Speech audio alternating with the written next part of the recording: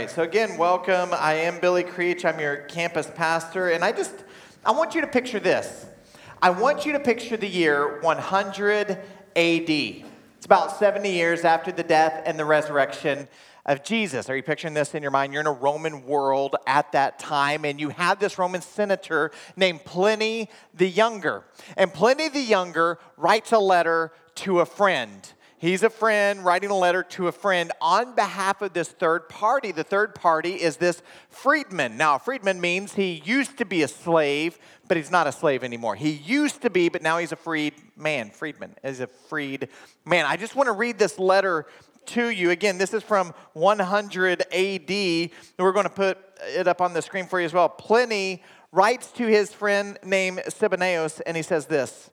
He says, "You told me you'd been angry with a freedman of yours, and now he's come to see me. He threw himself at my feet and clung on to me as though I were you. He wept a lot. He asked for a lot. He kept quiet a lot, too. To sum it up, he made me believe that he was genuinely sorry. I think he's had a change of character because he really does feel that he did wrong. Yes, I know that you're angry, and I know, too, that you have a right to be angry. But mercy earns most praise when anger is fully justified. Once you loved this fellow.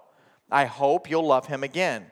But for the moment, it's enough if you let yourself be placated. You can always be angry again if he deserves it.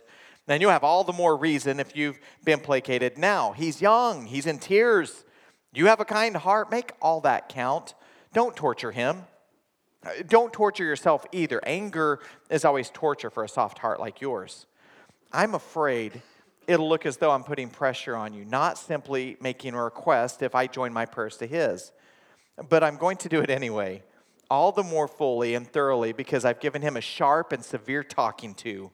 I've warned him clearly that I won't make such a request again. This is because he needed a good fright, and I said it to him rather than you, because it's possible that I shall make another request and receive it too, always supposing it's an appropriate thing for me to ask and for you to grant. Yours sincerely." So I read this letter to you because it's a letter from a friend to a friend on behalf of a third party, a former slave. And today, we are starting a brand new sermon series. It's on the book of Philemon. In fact, if you have your Bibles, go ahead and open up to the New Testament book of Philemon now. Philemon is a letter, interestingly enough, it's written from a friend to a friend on behalf of a third party, this former slave. Both letters come from the Roman world. They're written about 40 to 50 years apart from each other. They're both really about the same topic. The topic is, I'm giving this plea for restoration. I'm giving this plea to say we want to see this relationship between you and your former slave. We want to see that restored, but that's really where the similarities in the two letters stop. You see, the first letter is to a person based on a secular friendship. The second, Paul's letter to Philemon, is really about a sacred fellowship. Not a secular friendship, but a sacred fellowship. The series is called Reconciled Between Two Worlds, and I'm fired up about this series for a very specific reason. Sometimes we'll have a sermon series, and you'll sit there and you'll think, well, this one's not really for me. You know, he's talking a lot about singleness today, and I'm married, or he's talking about marriage, and I'm single. And so I think there's times that a sermon series, although we're growing and learning together, maybe it doesn't hit you as hard as others do. Does that make sense? Like sometimes there's sermons and you're going, yeah, I mean, this is good to know. It's not as applicable to me. This one's different though. If you're a follower of Jesus, there's only two groups in here. One, I've got people who are followers of Jesus. If you're a follower of Jesus, we know that our calling is to Christ Jesus. We know that our calling is to say God's ways are the same yesterday, today, and forever, and we need to align our ways with his ways. But sometimes, church, what we do is we see the way the world responds, and if we're not careful what we do, we've talked about this so often, we start to drift, don't we? And we don't mean to, we don't try to, but all of a sudden our actions, our words, our attitudes start to echo those of the world. right? And so this is a good series because it kind of realigns us with our calling to the gospel. Or you're here as someone who's exploring the Christian faith. And what I love is, as you're exploring the Christian faith, I know the reality in your life. You have a mom or a dad, a brother, a sister, a son or a daughter, an employee, an employer, a girlfriend, boyfriend, husband. You have relationships. And in those relationships, sometimes there's points of tension. Sometimes there's points of conflict. And I think what you're going to see in this series is the world handles it one way. And yet our calling through Christ Jesus is a very, very different response. And so today I'm going to kind of go in reverse. I want us to first of all look at the limits of a secular friendship. So again, you have this Roman senator. His name is Pliny, Pliny, Pliny the Younger. He's a Roman politician. He is an author. He was friends with a lot of famous people. So if you start to dig into his history a little bit, you're going to be like, whoa, this guy wrote letters back and forth to emperors or historians like Tacitus. If you're kind of a history geek, you know the name Tacitus, right? He wrote letters to biographers, and here we are almost 2,000 years later. We still have gobs of his writings. All of his writings still exist, and so he was considered an educated man and a very moderate man. So in this letter that we read just a moment ago, he wrote as a friend to a friend. He didn't do this. He didn't say, I'm writing as a person of authority. I'm writing as a senator. Do what I say or I'm going to lower the boom and send the guards. Like, he didn't say that, did he? He said, I'm writing as a friend to a friend. And he kind of said that in a few ways. He said, I kind of ask things and you're supposed to grant them. But then he said, then you're going to ask things and I'm going to grant them. That's the way friendship works. It goes back and forth. And he says, is this concerning your freedman? He says, I don't want you to torture him. Do you remember? I don't want you to torture him. So there's some good in it for that third party as well. So how does Pliny go about encouraging his friend Sabaneus in this reconciliation? How does he do that? Well, if we go back, we can put some of it back on the screen. He does it in a very self-seeking way. He says, mercy earns most praise when anger is fully justified. Mercy earns most praise. Pliny says, Sabaneus, you need to do this because the crowds are going to applaud. They're going to think you're so good. People are going to think you're so good because your anger is justified. Because of that, people are going to be so impressed with you. They're going to applaud. It's going to be great. And then he says, it's not good for a heart like yours to remain angry. You're going to get you some acid reflux.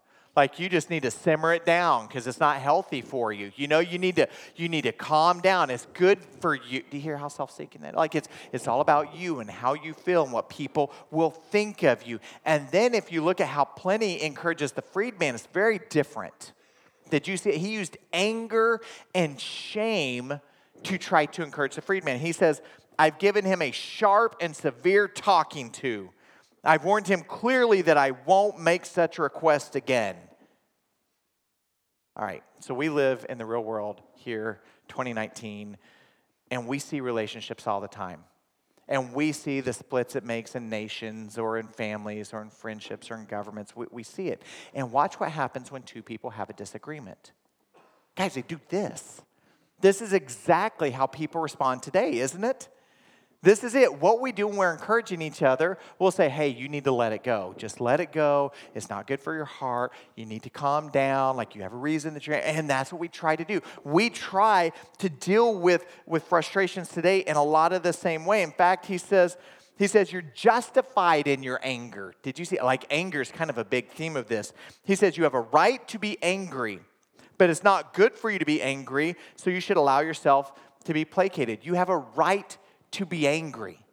He messed up. You have a right to be angry. But then he's like this, so allow yourself to be placated now, but he's probably going to mess up again. Like, so you're just going to get mad. It's a hamster wheel, isn't it? Like, I'm going to get really mad, and then I'm going to calm down. Then I'm going to get really mad, and I'm going to calm down. And it just keeps spinning over and over and over again. What about love, though? How does he motivate him with love? Well, here's what he says. He says, love comes and love goes. Depends on how he's acting and behaving today, right? He says, Stephaneos, once you loved the freedman, and I'm hoping you'll love him again. So here's what he says, as a friend to a friend. Will you just behave? That's what he's asking. Here's the net result. This is where the whole letter's going. Will you straighten up and fly right? Will you do that just for a little bit? I've already threatened him. I've already warned him. I know you're going to ask me for some things. I'm going to have to do some things, and that's all right. But will you just be good for a little bit? The freedman's already promised he's going to be good. And so just for a little bit. Now, when he messes up, you can give him a tongue lashing. When he messes up, you can give him the what for. When he messes up, you can get really, really mad again. But at least for a little bit, can you just accept it? And it's financially going to be good for you. That freedman's not going to cost near as much as another Roman citizen would cost. And so this is going to be a win-win for everybody. I'm still going to sit here at my desk, my Roman senator desk. I wrote the letter, I sent it off, and I am good to go. Like I did everything I'm supposed to do. So I'm asking you just to make this happen. That's what friendship looks like, secular friendship. You be good, I'll be good, but we know it only lasts for a little bit, and we're going to get mad, and eventually we'll blow up, and we'll be mad and not talk, and we'll separate for a little bit, but then we'll agree to be good again, and it just keeps circling, doesn't it? That's the way it works. That's very, very different than what we see from Paul. What we see from Paul is we see the freedom of a sacred fellowship. Fellowship is different than friendship. You'll see that as we continue on. So this is about 30 years after the death and the resurrection of Jesus. About 30 years after, Paul is in prison. Church, Paul is in prison, and he is personally, you'll see it, he's personally writing this letter to his friend Philemon. And he's writing on behalf of a former slave of Philemon's named Onesimus. And here's what it says. I'm going to start in verse 8, Philemon 8. It says, accordingly, though I'm bold enough in Christ to command you to do what's required, yet for love's sake, I prefer to appeal to you. I, Paul, an old man and now a prisoner also for Christ Jesus, I appeal to you for my child, Onesimus, whose father I became in my imprisonment. Formerly, he was useless to you, but now he is indeed useful to you and to me. I'm sending him back to you, sending my very heart.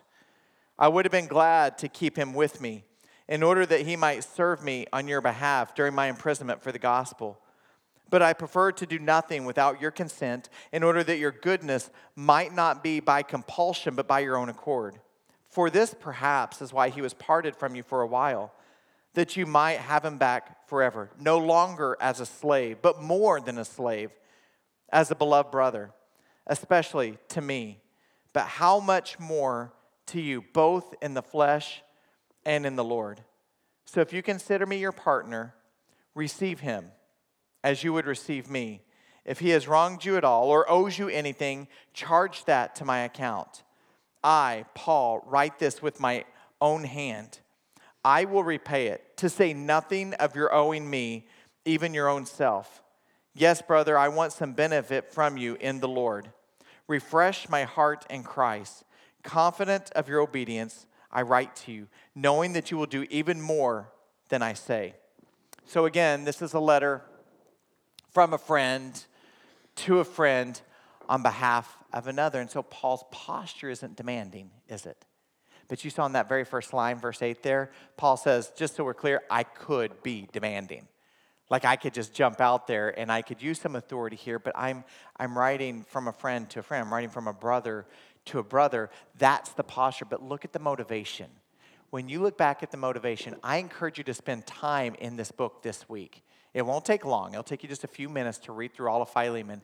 What you're going to see is Paul never uses this self-serving motivation like Pliny the Younger did. Right? Paul doesn't say the crowds are going to applause. It's not about that. He doesn't say, hey, it's going to be really good for your heart so that you don't get the acid reflux. He doesn't say that. He doesn't say anything like that. Here's what he says to motivate him. He tells him your identity is what's at stake. Look at verse 17 again. He says, receive him as you would receive me. Receive him as you would receive me. He says, we're friends, You and I, we consider each other brothers. So if I showed up, let's say I got out of prison and I showed up, I already know what would happen. Philemon, what would happen is you would open your arms and you would greet me as a brother. You would bring me in.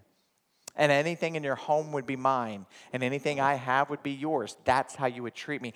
I'm asking you to do the exact same thing. And if he owes you anything, Paul says, charge it to me. Do you see that? Paul says, just charge it to me. I'm not even going to bring up the fact that you still owe me, and you know that you owe me. I'm not even going to bring that up. You let me know what he owes you, and I'll pay it. Isn't that incredible? This is Paul. Can you see this? This is Paul stepping between these two men, grabbing a hold of them and pulling them together. That's what he's doing right in this scene. And he does it in this place where it's really not about a friendship. It's about a fellowship. It's about the Greek word koinonia.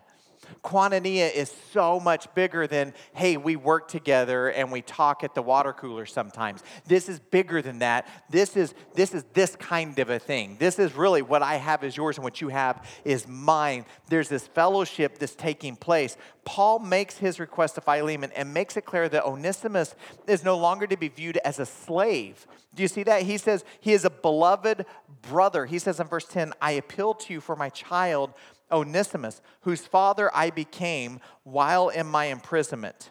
Verse 15 and 16, for this perhaps is why he was parted from you for a while, so that you might have him back forever, no longer as a slave, but more than a slave, as a beloved brother. And then look down at verse 17. Verse 17 says, if you consider me your partner, circle the word partner. That's the word koinonos, which is the same root word as koinonia. Do you see that? So partner and brother, these words are working together with the same root word. So essentially, Paul says, if it's true that we belong to the same faith, if it's true that we belong to the same fellowship, if it's true that we belong to the same God, if it's true that we belong to the same baptism, if it's true that we are in the same koinonia together, receive Onesimus as you would receive me. This is powerful. What about anger? Because Pliny talked a lot about anger. What does Paul say? We'll keep reading because he doesn't say a thing, church. You can keep reading. He never mentions it, does he? And yet you and I were smart people, and so we know we can read this and we can say, clearly there's some anger there. Clearly there's something that upset him. You don't go opposite ways of each other and say, we're done, you and I, without there being some anger. True?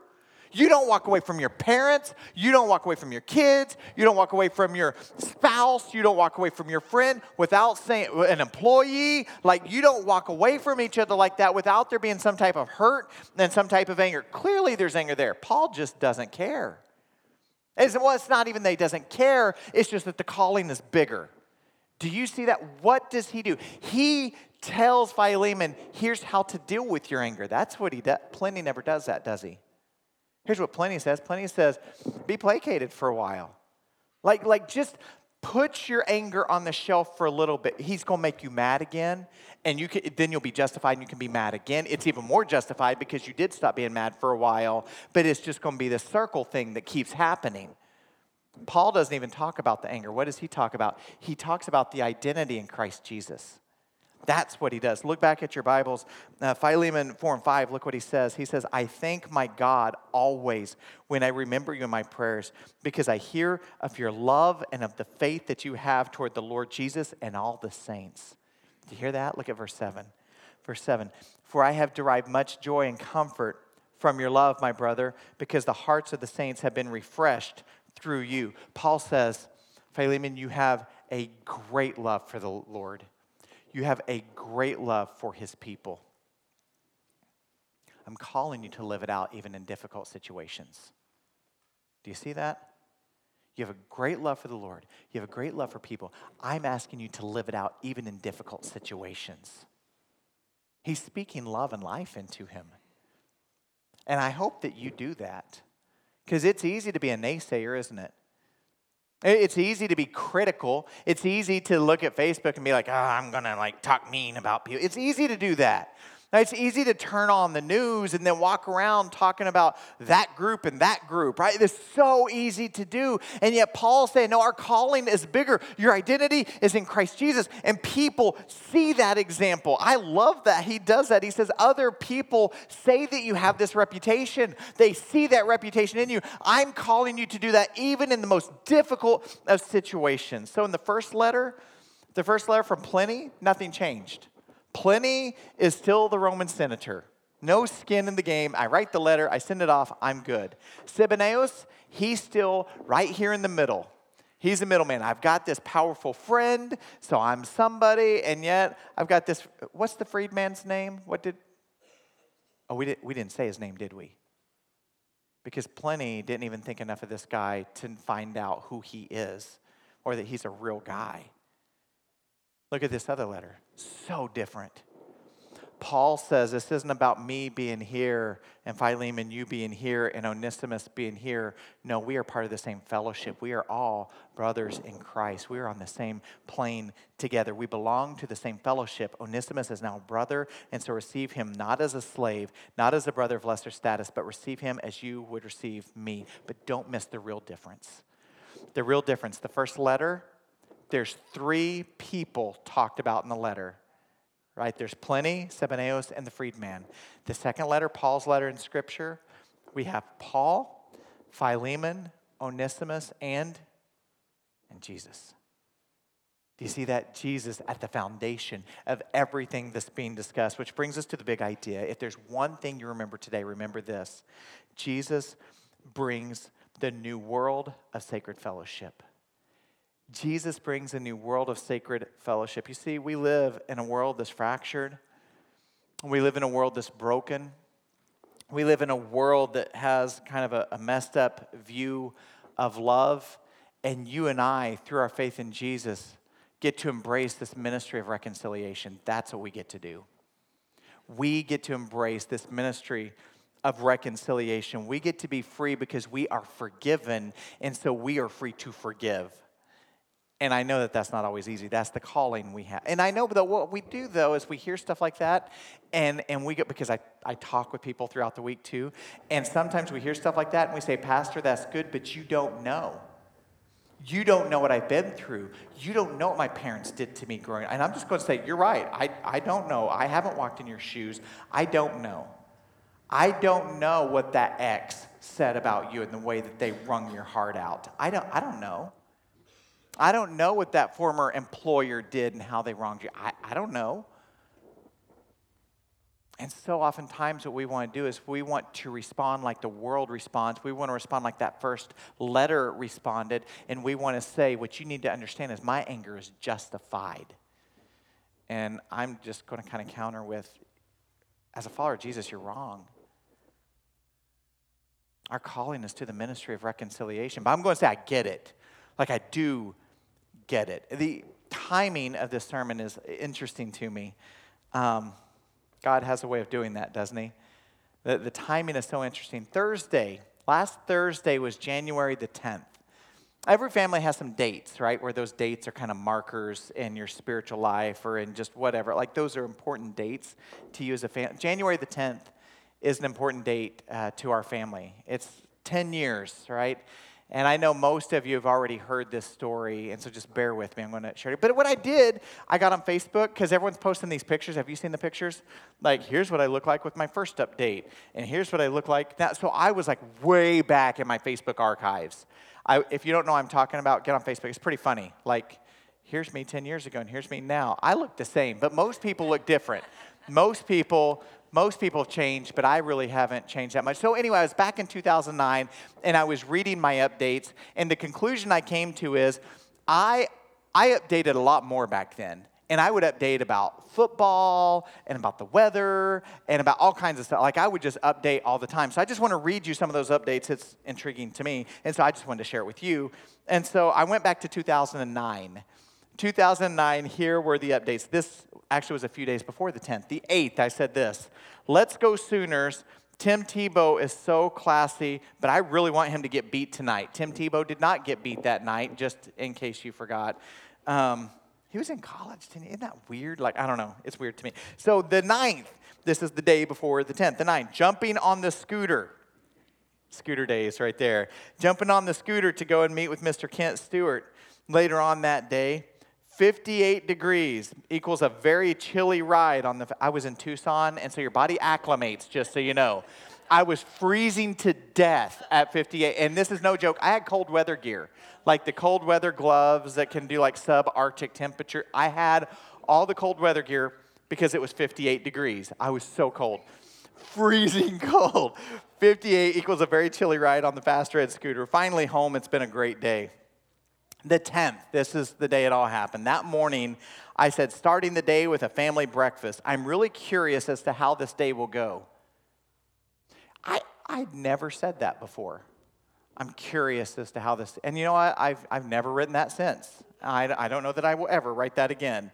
But that's what I wrote that morning. I'm really curious as to how that day will go. At 11:30 at night, there were some more updates, but at 11:30 at night, I said, okay, we're almost home from having dinner. This was a Saturday. Church, I'm a pastor. Saturday, it was at 11:30 at night. I said, we're almost home. Think about that. We're almost home from Justin and Alex's house from having dinner. I just have a little bit more sermon prep to do. I've aged a little bit in the last 10 years because I would never do that today, just so you know. I'm not going to your house till 11:30 at night and then going to prep the sermon. It is not going to happen. It takes all day Saturday now. Like, that is my Saturday. That's what I do. And shortly after I posted that to Facebook is when we got the phone call. And again, I know most of you know about the phone call, but for those of you that don't, this was the very next morning. Here's what I posted. I said, please pray. Amy's dad, uncle, and grandparents were killed in a car accident. Her mom is in the ICU. We're trying to figure out how to get us to Houston. A few hours later, I said, we just dropped Amy off at the airport. The boys and I will be driving. We're on the road. Thank you all for the beautiful support. A couple of hours later, I just talked with Carla, Amy's mom. Her spirits sound strong. The next day, because it took a few days to drive from Tucson to Houston, I said, I think I just pulled a neck muscle while sneezing. Brilliant. My humor was just as weirdly timed 10 years ago as it is now. So here's the story, if you don't know the quick version. A young man at 11:30 on a Saturday morning decided to street race against a motorcycle. He was going about 142 miles an hour when he hit a car holding Amy's parents. Her mom had unbuckled to buckle up her dad and was thrown from the vehicle. Everyone else in the car died. So this guy who was driving the car, he killed his 18-year-old girlfriend. He killed Amy's dad. He killed Amy's Nana and Papa, Grandma and Grandpa. Killed her uncle. And it almost killed her mom. But her mom lived through it, and the driver lived through it. And that next year was challenging.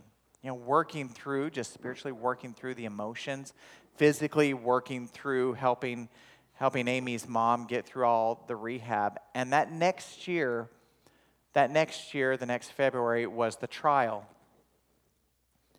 It's a weird feeling. I'm just going to tell you, it's a very weird feeling to stand in a courtroom just a few steps away from the guy who's responsible for turning your life upside down. It's a very bizarre feeling. And so I say all that to say this didn't happen after a week after the accident. This didn't happen after a day.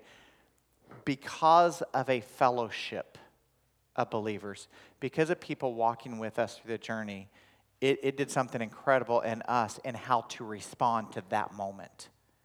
So picture this. We're in Houston, Texas. We're in a courtroom. This is right before the sentencing. It's not like movies, just so you know. Like in movies, you had this grand, huge courtroom. That wasn't our courtroom. It's a little bitty thing. Like, we were all like right there together. And during breaks, no one ever talks about breaks. In breaks in the movies, you have these huge, expansive hallways. Not in Montgomery County, Texas. Like in Montgomery County, Texas, you have little bitty hallways. And so literally, like the guy who's has his life on the line to go to prison is sitting in the hallway, and you're standing right next to him. Like, that's just how it went. So I watched as Amy walked over to this man. Now, this took a year for us to get to this place, but Amy walked over to him, bent over and hugged him and said, I forgive you, Brandon. What you did was really stupid, but I forgive you. And the Lord has your life for a reason. Don't waste it. My friends, you're called to the ministry of reconciliation. We're not called to go back and forth and say, but am I justified in my anger? Am I justified because you don't know what my parents did? Am I justified because you don't know what this person who I trusted, you don't know what they did? Am I justified because... The answer is that's not the question that we should be wrestling with. As followers of Jesus, we're called to something greater. We're called to the ministry of reconciliation. As followers of Christ, we're supposed to greet each other. Now, it doesn't mean you get in a car with that guy, right? Don't be dumb. You don't get in a car with, but it means this ministry of reconciliation of saying, no, I want things to be right between you and I. As far as is possible with me, I want to live at peace with everyone. That's the calling I have on my life. So how are you doing with that? Because my hope and my prayer is that you're not on this silly hamster wheel. I'm going to get mad and I'm going to put it off for a little bit because I know physically it's not good for me, but then I'm going to get mad again because they're going to do something. I hadn't ever thought about this until the last couple of weeks. But I told you guys a story just a few weeks ago about me rappelling off the dorms. Remember that? Rappelling off the girl dorms. Man, that kid who's sitting in jail right now, he's not that different than I am. Just my friend didn't fall off the roof and die. I didn't hurt anyone. I did something really stupid. It's just the grace of God that I'm standing here today. Thank you. Thank you for letting me be your pastor. Thank you for letting me be part of fellowship with you. Because what we have in this place is so much deeper than some kind of friendship like the world has, where it just is going to go in a circle and never end. What we have is koinonia. That's where we can look at each other as brothers and sisters in Christ and encourage each other towards Christ likeness. Don't give up, my friends. Do not give up. You keep going. And it's going to cause you to have to be selfless. And it's going to cause you to face some things that you don't want to face. But I'm going to tell you, in this effort to live as Christ in this world, it's worth it. Father, we thank you for the very high calling that we have in our lives. Lord, I thank you for the brothers and sisters I have in this room. I thank you for those who walked with us 10 years ago.